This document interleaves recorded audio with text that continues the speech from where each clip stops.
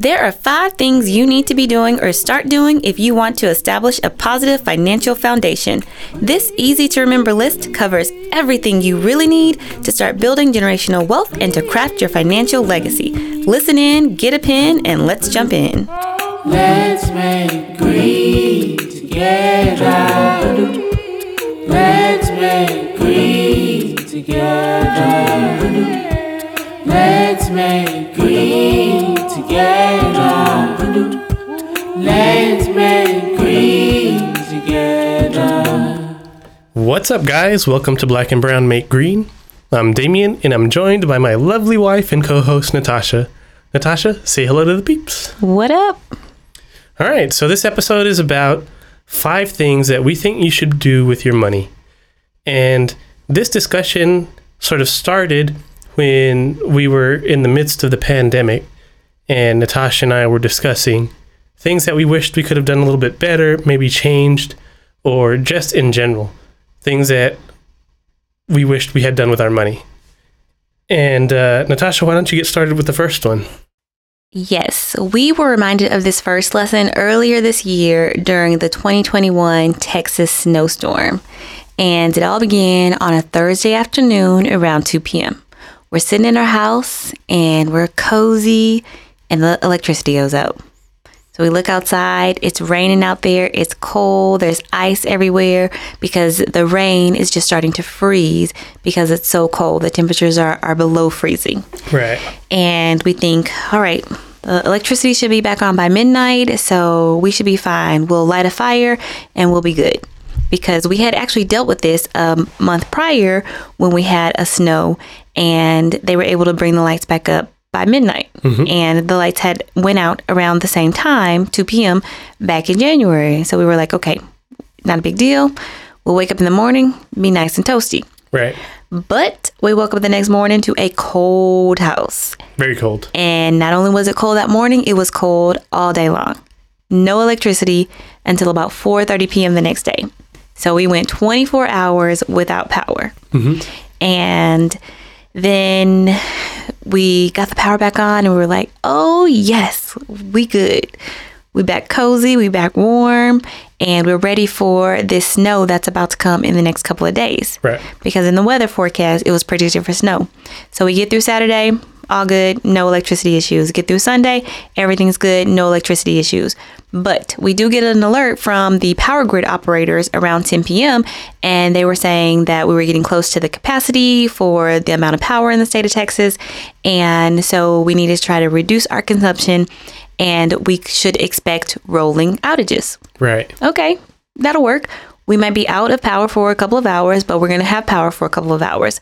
So everything was good. Sunday morning, we're sleeping, and then around 2 a.m., we lose power again. We wake up in the morning, around 8 a.m., we still don't have power. Right. We're sitting around the house, we're waiting for them to roll the power back on. Mm-hmm. It's noon, we still don't have any power. Right. So at this point, we are cold. It is freezing outside. It is 4 to 5 inches of snow on the ground, and we're not prepared for this. Right. We're all bundled up. We have a fire going in the fireplace, but it is still so cold. Like, I am so cold. I can still imagine myself with my warm, fuzzy boots on, with my layers of socks on, my layers of clothes on, and I was still cold. Mm-hmm. And at the time, our baby was only 3 months old. So I was like, this baby is probably cold as well. So once we get to noon, we were like, okay, we have to think of other options. And that's when we decided to rent an Airbnb and spend our time there so that we could be warm. So we found an Airbnb, found one that had power, and utilized that emergency fund so that we could get through the cold days. Yeah, and we acted fast at the time because little did we know this outage would last for a few more days. And people would be doing the exact same thing. They'd be trying to do the exact same thing that we were doing because there was a run on these Airbnbs. There's a run on kind of any habitable place with heat for the next foreseeable 3 or 4 days. Yeah, it was like 3 days without power. And what we finally realized, what they finally came back and told us was, oh, we cannot do rolling outages in our area. They were doing it in some places of the state, but in our area, they were like, we cannot do rolling outages. The places that have power are the critical areas that need to have power, such as hospitals, and we can't turn them off. There's nothing else we can turn off so that we can turn on power to those of you who have already lost power. Right. So we would have been out of luck if we did not have that emergency fund. Right. And the roads where I see, like, these Texas roads aren't equipped with the salt trucks to be able to let you drive. So, like, we're kind of trapped. And, you know, we had to think quickly. We had to move quickly. And the thing that it enabled us to do this was having and utilizing our emergency fund. And we're not going to harp too much on the emergency fund because we have talked about the emergency fund before, but there are a couple of key things for the emergency fund that you need to know. You want it to be 3 to 6 months of your expenses, and then it's in order to be able to pay for things such as an unexpected time where you need to get a room because something's going wrong in your home, or it may be used because of a loss of income, reduced income, or some other unexpected emergency repair or health issue. Right, right. And let's move on to number 2, which relates to your streams of income. Yeah, so you should try to have multiple streams of income. Natasha and I are always trying to dream big and think of ways to bring in additional streams of income. For example, I think it was 2009 when we had this. I think this was your idea. Mm-hmm. Natasha had this bright idea of a modern twist on speed dating. Yeah, and I had been researching this idea. I had even reached out to like restaurants that could host the speed dating event, and we had come up with a name, and it was called Modern Mingle. Right. And so if you look back into some of my old notebooks where I would do my little sketches, I had the name Modern Mingle written down. I had the ideas of what we were going to do with Modern Mingle. And then Damien had been working on figuring out the website and the logistics of scheduling the speed dating, the way it was going to work out. Right. Yeah, I had the domain name registered. Everything was kind of ready and primed, except, we hadn't actually built it out yet. Yeah. And then it just, for whatever reason, it didn't quite come to fruition. Mm-hmm. And an ironic thing, fast forward probably 6-7 years later, I'm driving through our neighborhood and I see these signs, and they're the signs that you notice on the side of the road. They're stuck in the ground. Mm-hmm. And it says Modern Mingle, modernmingle.com. Yep. And I was like, hold up, that's my company. And so like I rush home because I'm driving. And then as soon as I get home, I look at the website and I'm like, they literally are doing pretty much the exact same thing that I came up with. Like, did I lose my notebook? Did they find my notebook and start doing my idea? Yeah, we found ourselves in a weird alternative dimension. Yeah. It was very weird. And it that turned out to be a loss for us, but someone else still capitalized on it. I always think that it was very crazy that they came up with the exact same name as us, and the fact that the company was so close to us, because the company was based about an hour and a half, 2-hour drive from where we live. Yeah. So I just thought it was very ironic. But anyhow, that was one of the many stories we have of trying to generate extra streams of income. Yeah, give us another one. What's one that you can remember? Oh, another one came about during the pandemic. I was like, okay, everybody's working from home, especially in our neighborhood. We have a lot of people who are working from home. I love to cook. And she's a good cook. So how about I make these taco lunches, and then I will offer them up to the neighbors and make me some extra cash flow. Yeah.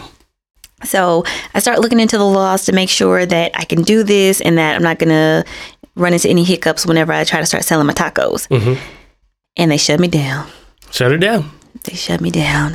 What I learned was about the cottage food law in that you can make things from your home that are like baked goods or things that don't need to be refrigerated. Yeah. But because like mine was a hot meal, it wasn't something that I could legally do from my home.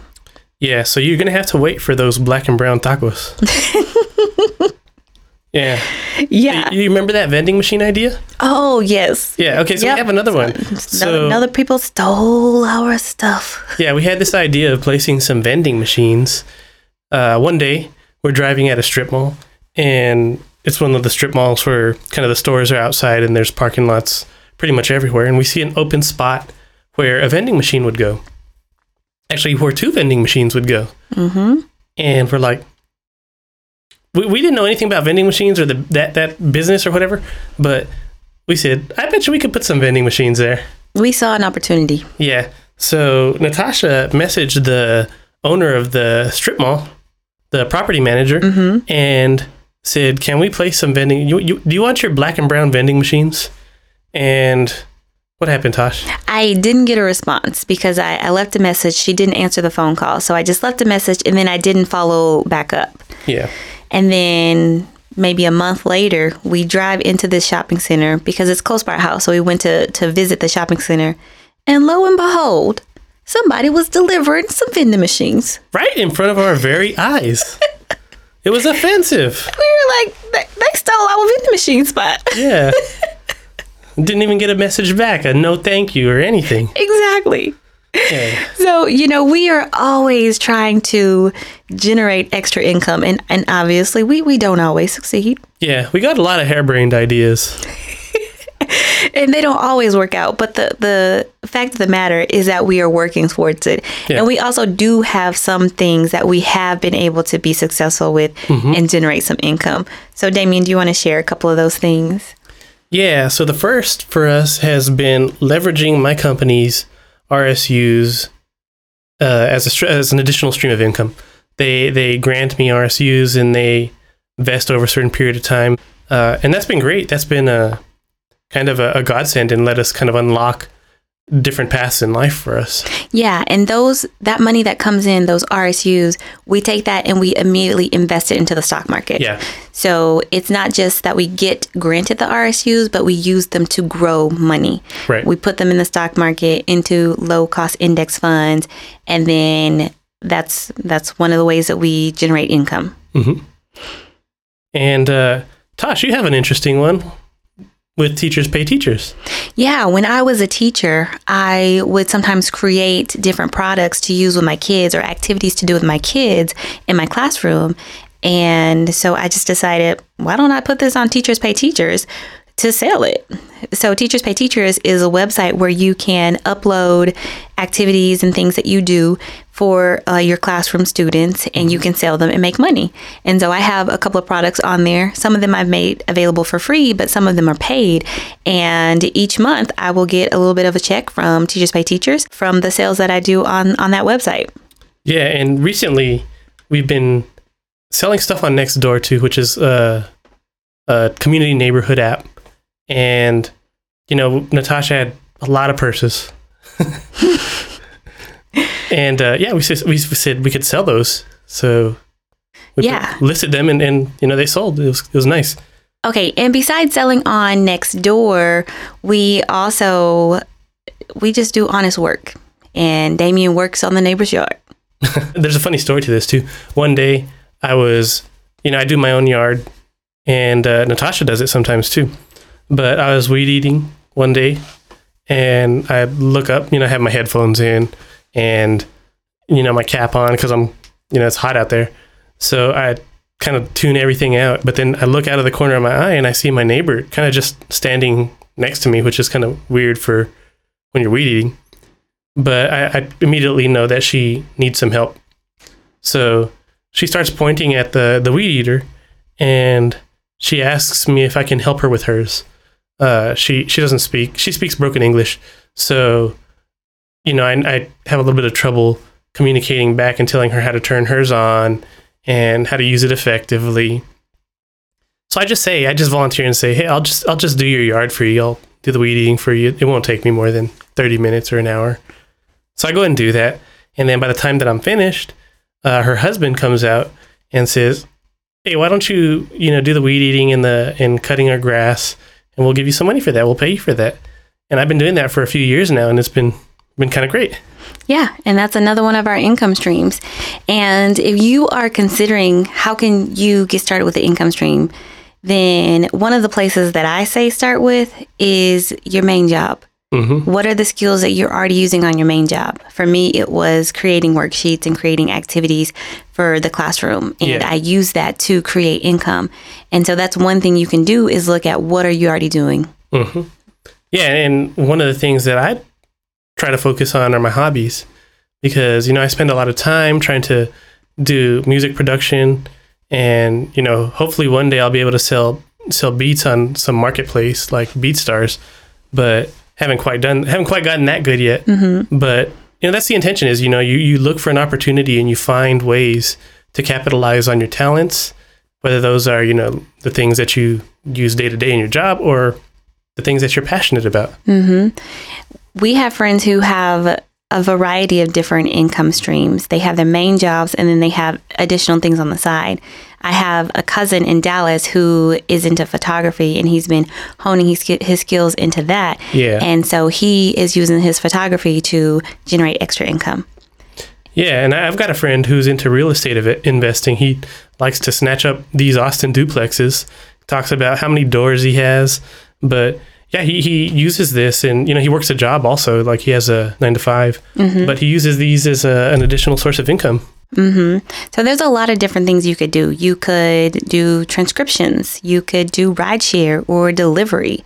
You could rent your vehicle out on one of these vehicle rental sites or, just use whatever skills you have to try to increase your income, to have some additional income coming in. All right. So number 2 was to have multiple streams of income. And this next one is all about planning. You need to have a plan in order to know what's going on with your money. Right. And that starts with having a budget. Right. If you don't know how much money you're spending, then there's no way to know if you're overspending each month or if you're saving money each month. And so you want to have a budget. You want to start by writing down all of your expenses to figure out what you're really spending and what you're spending that money on. And I'm going to tell you, when we had our first kid, I kind of let our budget go by the wayside. I wasn't really checking in on it. And then when I finally got back around to checking in on it, I was shocked by the amount of money we were spending on food. And that included groceries and eating out. And it was just like, wait a second. We spending how much on food? It was a lot. So you may be shocked by some of your numbers. A lot of times we think, oh, well, I think I spend about, $500 a month or whatever. But until you sit down, go over your credit card statement, go over your bank statement, you're not really going to know. So it's really important that you sit down, you go over those expenses, and then you figure out how can you adjust it so that you can start saving money as well as knowing that you're going to have enough to spend. Right. Yeah, and the next one is to have a plan for investing. When we were looking for a house, we've been living in a house for, 6 or 7 years now. When we were initially looking for one, we intended to put a down payment of 20% and to also have, a nice emergency fund built up. So after buying the house, we ended up buying a house. And after we bought that house, we were sort of kind of saving without any intention. We weren't being intentional with our money. We were just kind of saving. And the money was just sitting in a savings account, really. It wasn't growing. It wasn't keeping up with inflation. Right. Because it was just sitting there. And we didn't really know what we're going to do with it. We were just saving money to be saving money. And I remember you approached me and said, hey, I was reading about this book called The Boglehead's Guide to Investing. And at the same time, I had been, on Reddit, like I always am, and they pointed me to the Bogleheads website. So we kind of came to the same conclusion at the same time. And we realized that we needed to have an investing strategy and put that plan in place immediately. It lit a fire under us. Yeah, we both read the book, Boglehead's Guide to Investing, as well as Damien was on the forum for Bogleheads, and we immediately started investing. And when we started, we didn't have it all figured out. I mean, we're still figuring out as we go, but we didn't have a solid investing plan. We were just like, okay, we know that we need to start investing, and we know that we want to invest in low-cost index funds. Right. And for us, those are index funds that have an expense ratio of about 0.06 or lower. Right. So things that aren't going to charge us a lot of fees to be investing our money. And we jumped right into investing, and that was us starting our investing plan.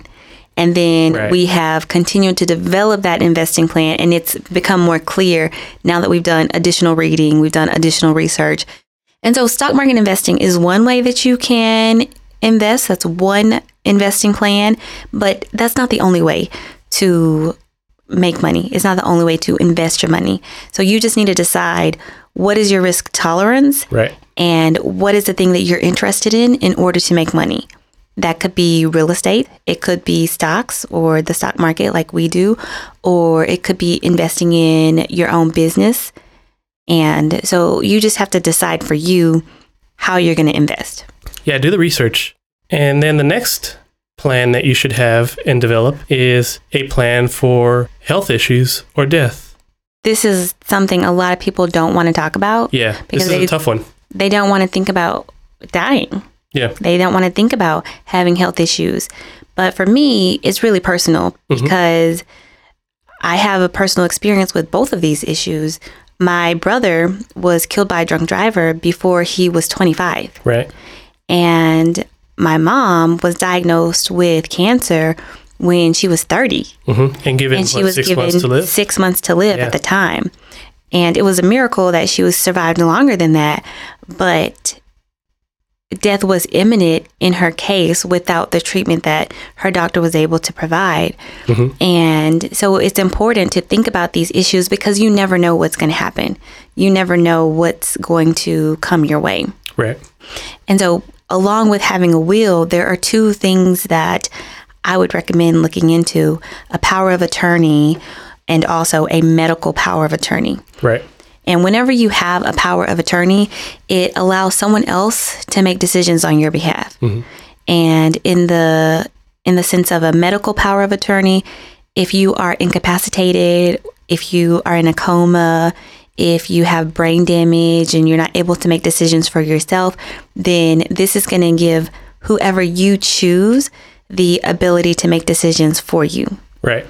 And if you happen to get in that situation, I think you'd want it to be someone who's close to you and who really knows you than just it being assigned by the courts or, assigned by the people outside of your will. And so it would be wise to look into having a plan for this, having a will set up so that hopefully your wishes will be abided by. Yeah, and maybe you could look into getting legal insurance because sometimes they provide this service that will cover this for you. I'm so glad you said that. When we were researching getting our will done, we learned about something in Texas called Texas Legal Insurance. And if you sign up for Texas Legal Insurance, it's about $400 a year. And one of the things included is the ability to get your will done. Right. And that is a steal of a deal. Yeah. Because a lot of times you're going to pay thousands of dollars for a will, probably $2,000 to $3,000 for a will. And if you get that Texas legal insurance, then you could pay just a couple of $100s and have your will done. And you don't have to subscribe to it every year, but just pay for it that 1 year, get your will done, and it's taken care of. And there may have something like that in other states as well, but I'm not completely sure. Yeah, so there you have it. You need to have a budget. You need to have a savings and investment strategy. You need to have a will and or the documents for unexpected health or death. And you need to revise your plan as needed. All right. And with that, we are going to move on to number 4, which is to keep an updated resume. Right. And let me tell you about resumes. Back when I was in college, I was in the College of Education, but I decided that I wanted to go to the business school's career fairs because the business school, they'd bring in the big companies like P&G, all the people who would give these internships that would pay like $25 an hour. And I was like, that's what I want to do. Want to be there. I want to get some experience outside of just education. So I go to this career fair. I've got what I think is my resume. And I'm meeting these people, the representatives from the different companies. And I walk up to one, introduce myself, and I hand him my resume. And he goes, "This is not a resume. You got to work on this." And I was not embarrassed. I was grateful. Yeah. Because I didn't know anything about resumes. Yeah, he didn't have to say that to you. He did not have to say anything. I could have been walking around there looking silly the whole time. But he was nice enough to say, "This is not how you want your resume to be done." And the other thing, luckily for me, I had a friend who was in the business school, and she happened to be in the school that night at the career fair as well. And she was like, "Hey, I'm going to take you up to the computer lab, help you get your resume together." And I am forever grateful to that representative and to my friend from college who set me up with having a resume that worked. Yeah, that's really cool. And so if you need help with your resume, do not be afraid to reach out to somebody to get help. Right. And you could also look, like if you have Microsoft Word or Apple Pages, they have templates that you can basically choose and start to fill in. And there's a ton of examples online. Don't try to do it blind. Find some that you like, find some that are representative of the job that you want, and use those as a point of reference. And keep that thing updated. Keep it updated. Keep when it opportunity ready. comes knocking, you have to be prepared to answer that door.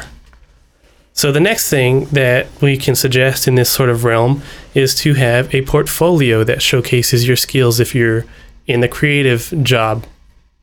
And you can do that by, one, filling out your LinkedIn profile. That gives you a lot of opportunity to showcase previous jobs, previous experience, previous projects. It takes a little bit of work and effort, but it's good to keep updated. Or you can go the route of creating a personal website. There's a lot of things like Wix or a lot of tools that are available and easy to use. So find a way to really showcase your skills.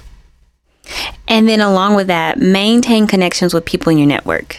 Right. Yes, you want that resume to be updated, but you also want to be able to have people who can put your resume in front of the right people to get you into the job that you want to be in. Yeah, people will open the door for you. You just have to be in that position to let them. So just stay ready. Stay ready. All right. And the fifth and final thing you should do with your money is to spend on things you love. Yep. Don't forget that.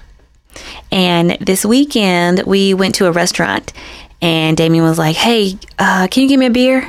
And I was like, "Do you really need a beer?" But he was like, yeah, give me a beer. So I'm going to place the order. And as I'm walking over, he's like, "Oh, never mind. You don't have to get it for me." So I come back to the table and I go ahead and order the beer for him. It's an $8 beer. So for me, that's expensive. And I get it for him. It's hard to justify. So then I come back and I'm like, "Damien, why didn't you want the beer? And what was your reasoning, Damien?" It's too expensive. I don't want to pay that much for a beer. And I had to remind him, like, we budget for this. This is included in our plan. We budget so that we can go out to eat, so that we can have a drink, have dessert, whatever it is that we want. It's included in that budget. So if you want to have a beer, if it happens to cost $8, it's okay.